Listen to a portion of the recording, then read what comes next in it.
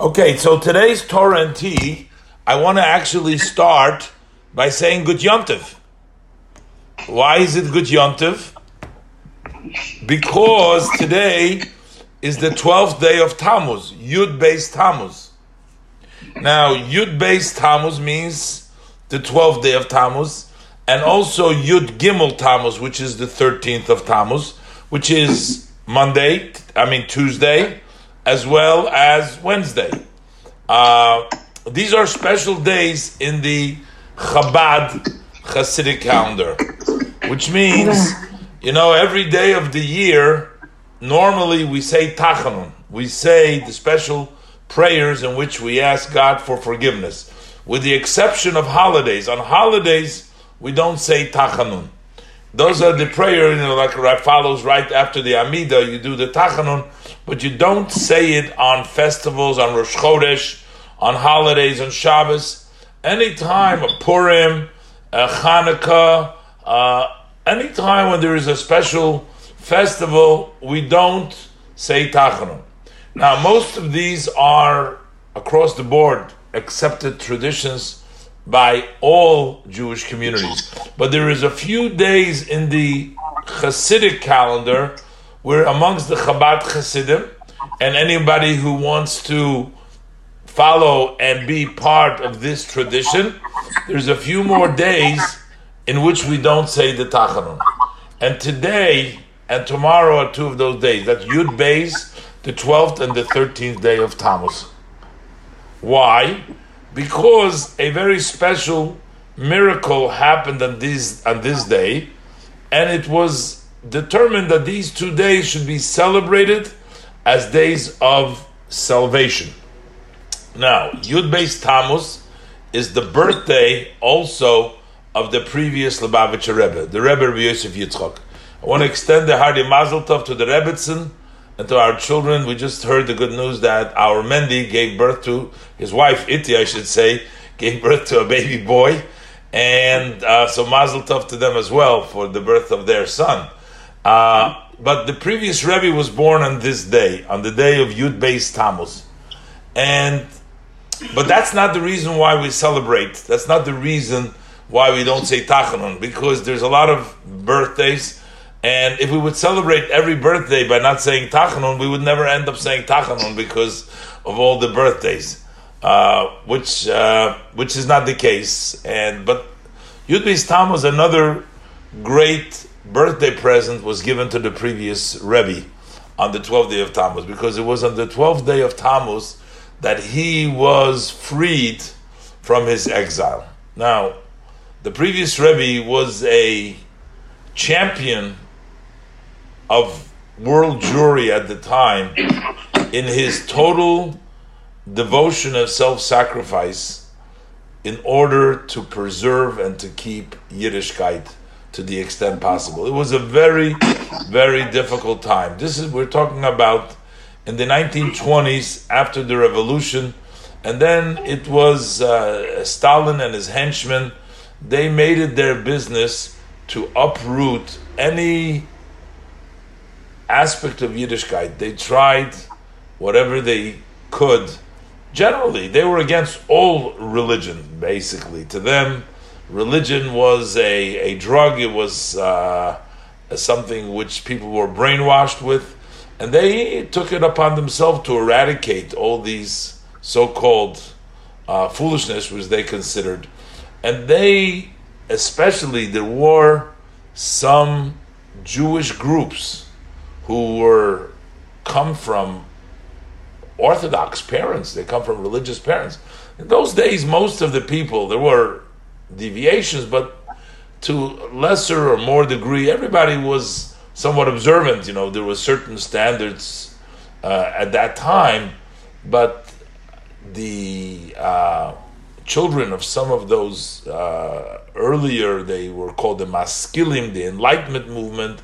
Some of their children were so anti-religious, and they were so anti their parents and all the teaching that they taught them, that they are the ones that they created this group known as the Yevsektia. That was the Hebrew section, the Jewish section within the Communist Party.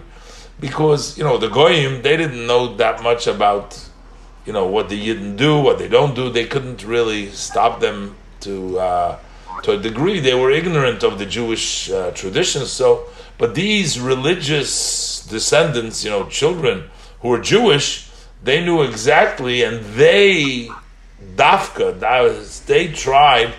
dafka to eradicate, and they had the government backing behind them. Now, can you imagine?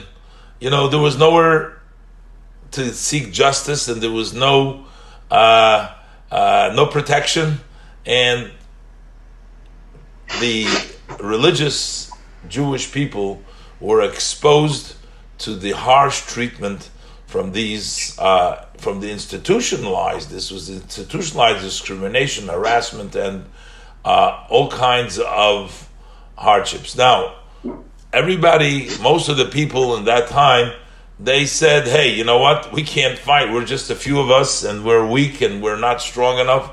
And how could we stand up against the government? I mean, it's impossible. So most of the people just gave up. They said, what are we going to do? So they gave up.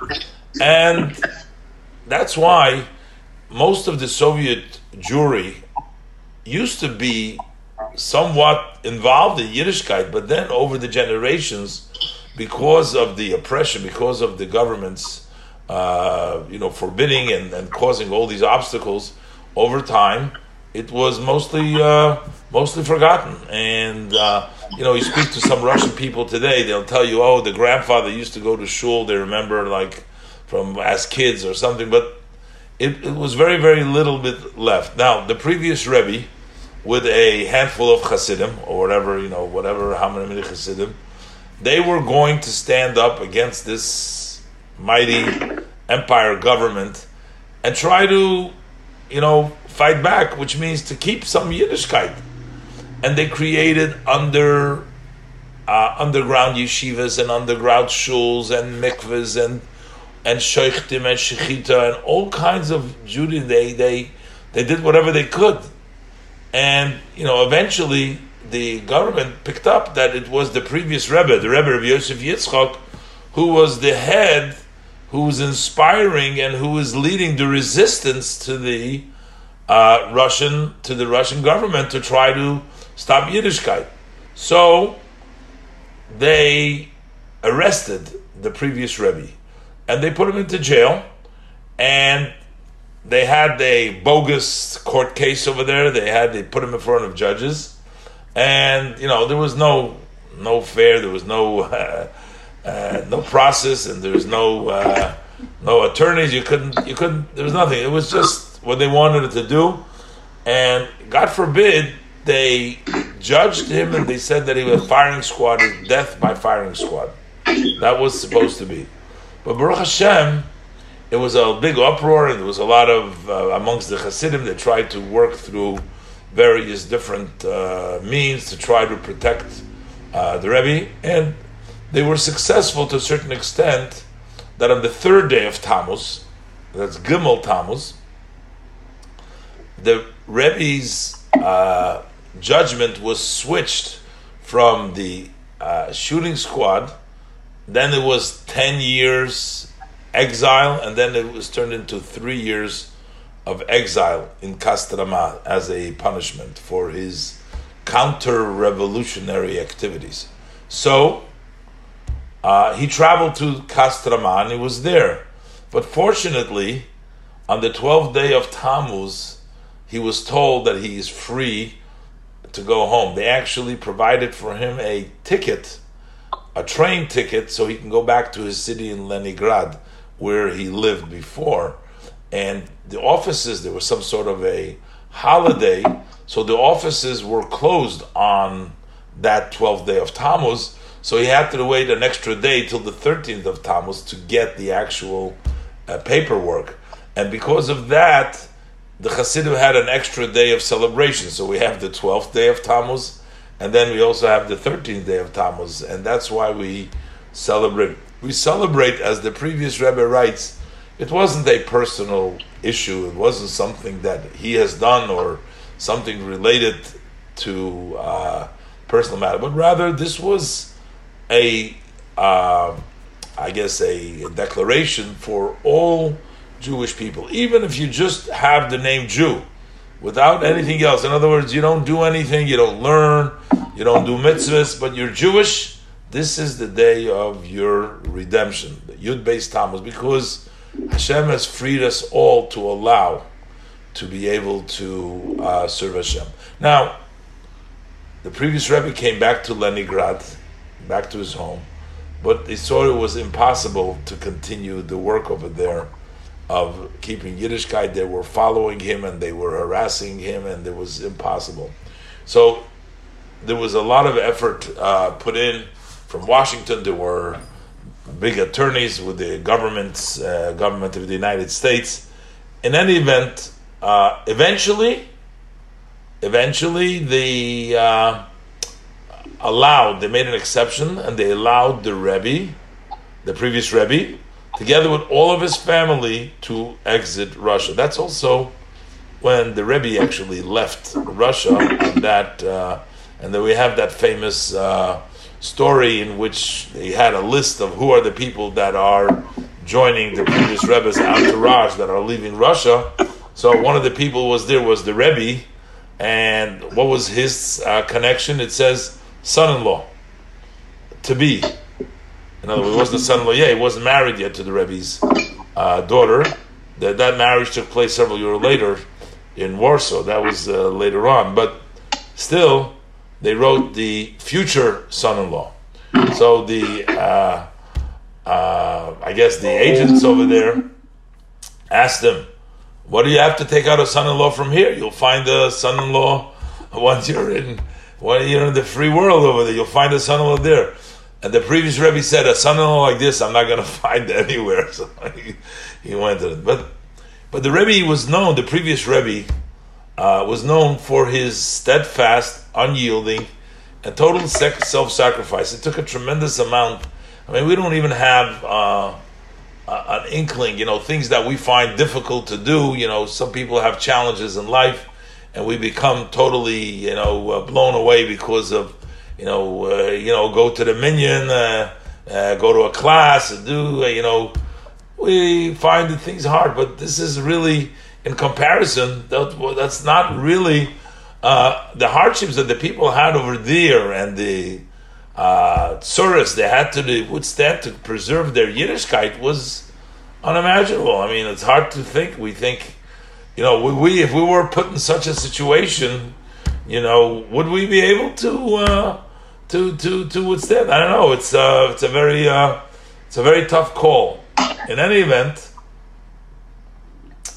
the previous Rebbe was the leader, and after the previous Rebbe left, there was a whole group of Hasidim that undertook to continue the work, and many of them were actually taken away to Siberia, exiled. Many of them were killed. It was really self-sacrifice in a great way. One of the famous stories, it's an interesting, expresses and gives us an idea about the Rebbe's strength. So as the Rebbe was facing his interrogators, some of the, professional Russian, the KGB interrogators who was facing him, and the previous Rebbe was promised when he was taken, he says that his talis and tefillin are going to be given to him so he can daven and put on the talis and tefillin. But of course, he demanded it, and he said he's not going to cooperate unless they give him his talis and tefillin as they had promised. And there's a lot of, the previous Rebbe himself writes up some of the story.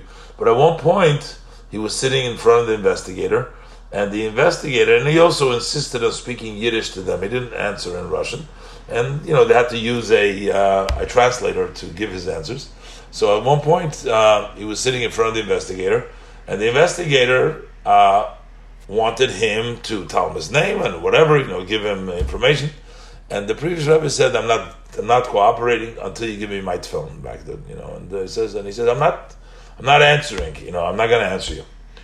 And anything they tried didn't work. And finally, the investigator, he had on the table there, he had a revolver, and he pointed to that revolver, and he said, this toy, pointing to the revolver, has opened the mouths of many mute people. Basically, over here you talk, or else you get shot. So the Rebbe answered him characteristically, didn't let it scare him at all. He said, "Look, that toy can only scare people who have more than one God and only one world. So, if they lose their life in this world, they have nothing to look forward to.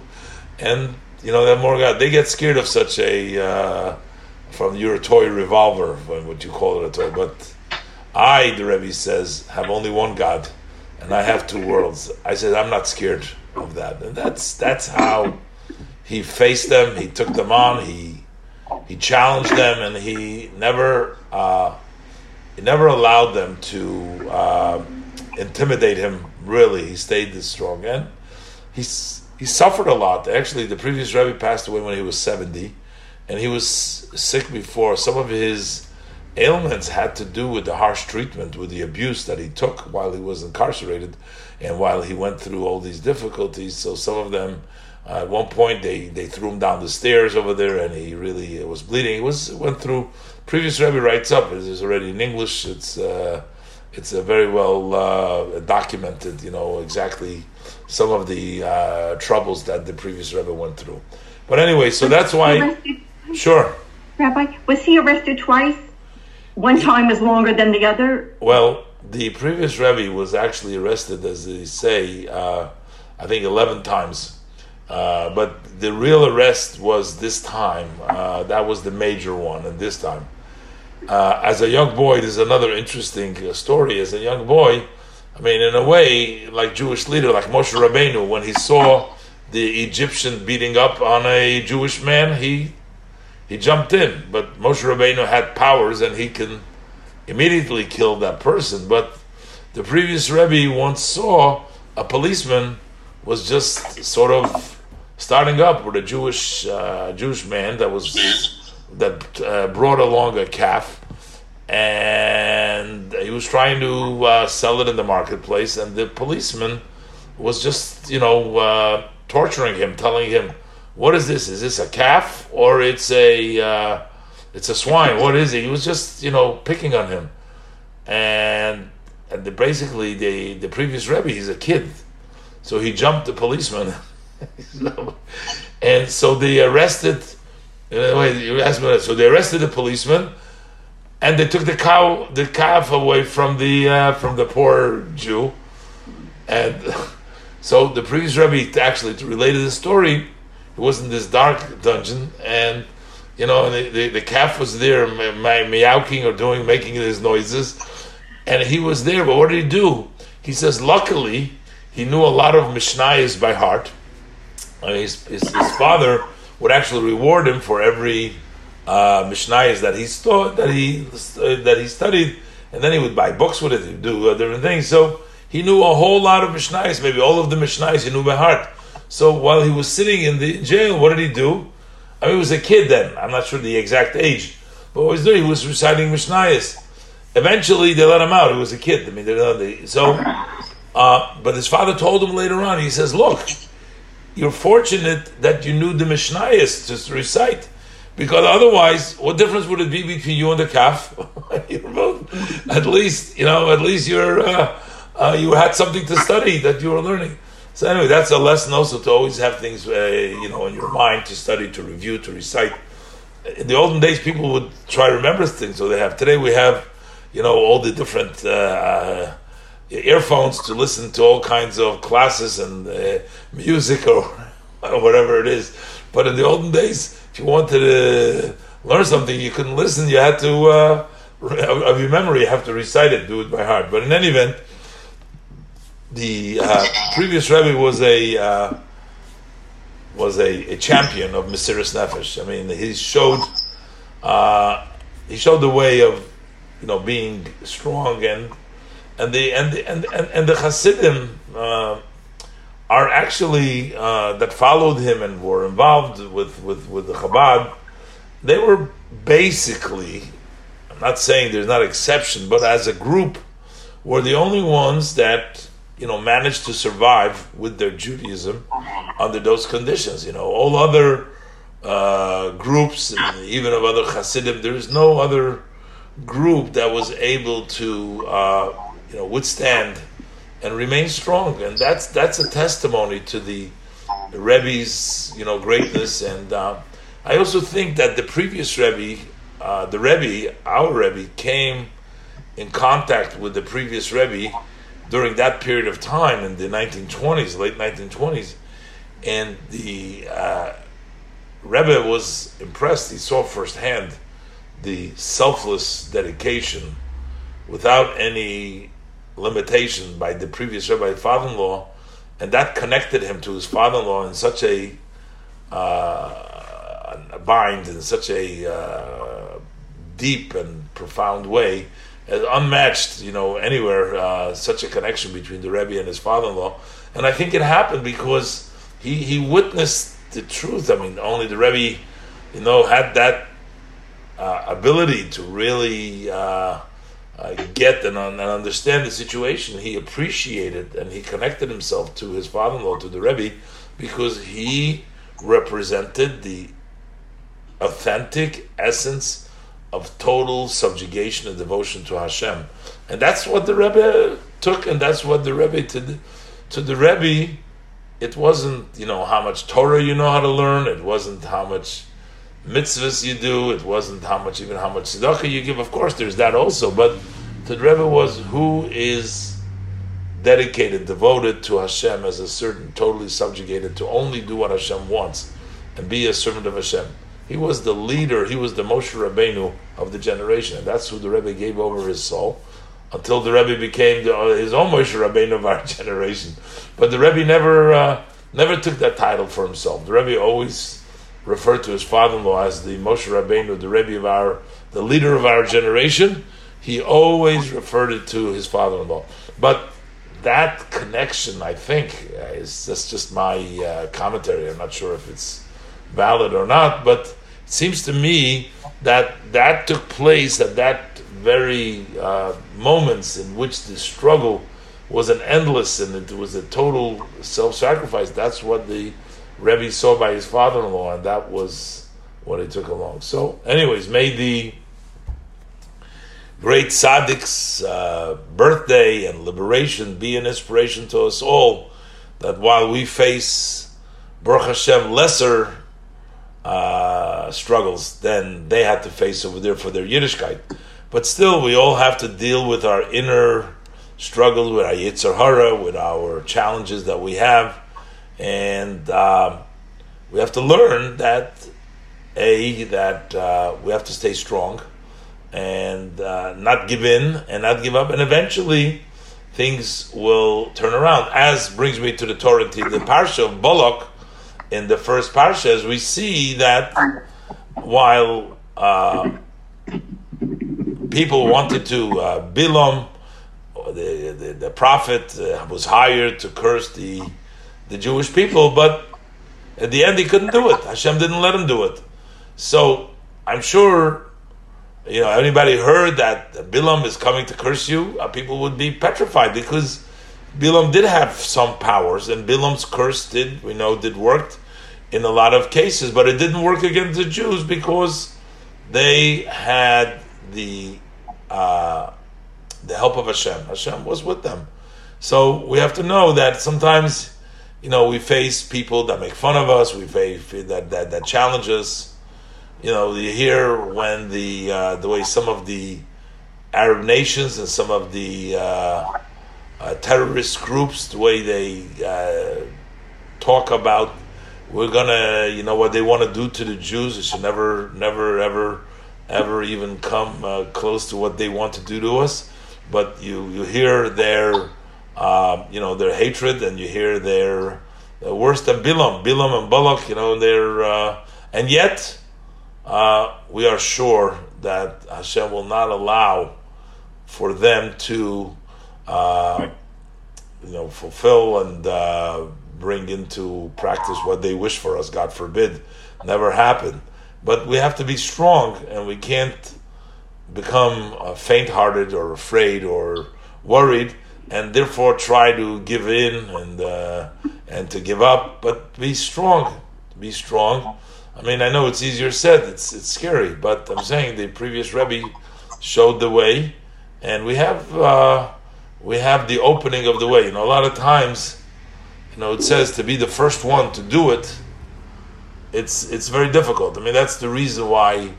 One of the reasons, like we always talk about, Abraham was ready to take his son and sacrifice, but a lot of Jews sacrificed over the generations. Unfortunately, the Jewish history is full with martyrs, full with pain, full with people that gave up their life and Kiddush Hashem for the sanctity of Hashem's name. That's not something unique to that only happened with Abraham. So what's so great about Abraham?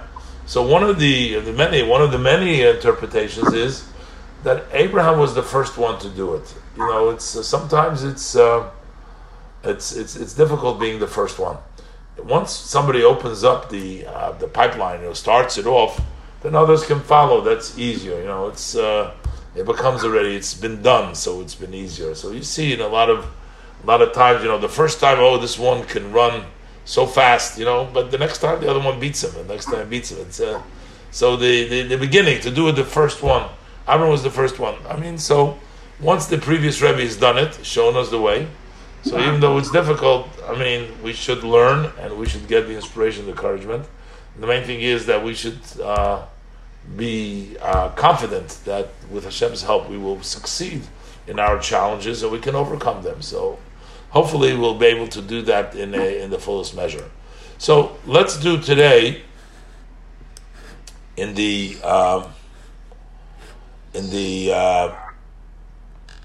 parsha, just so beautiful how this is a little bit from volume 18, bring the various different verses, but we read right at the beginning of the parsha that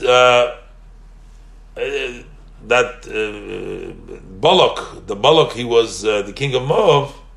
He sent agents to Bilam, and he wanted him. He says, "Look, I have these people that went out of Egypt. I want you to curse them.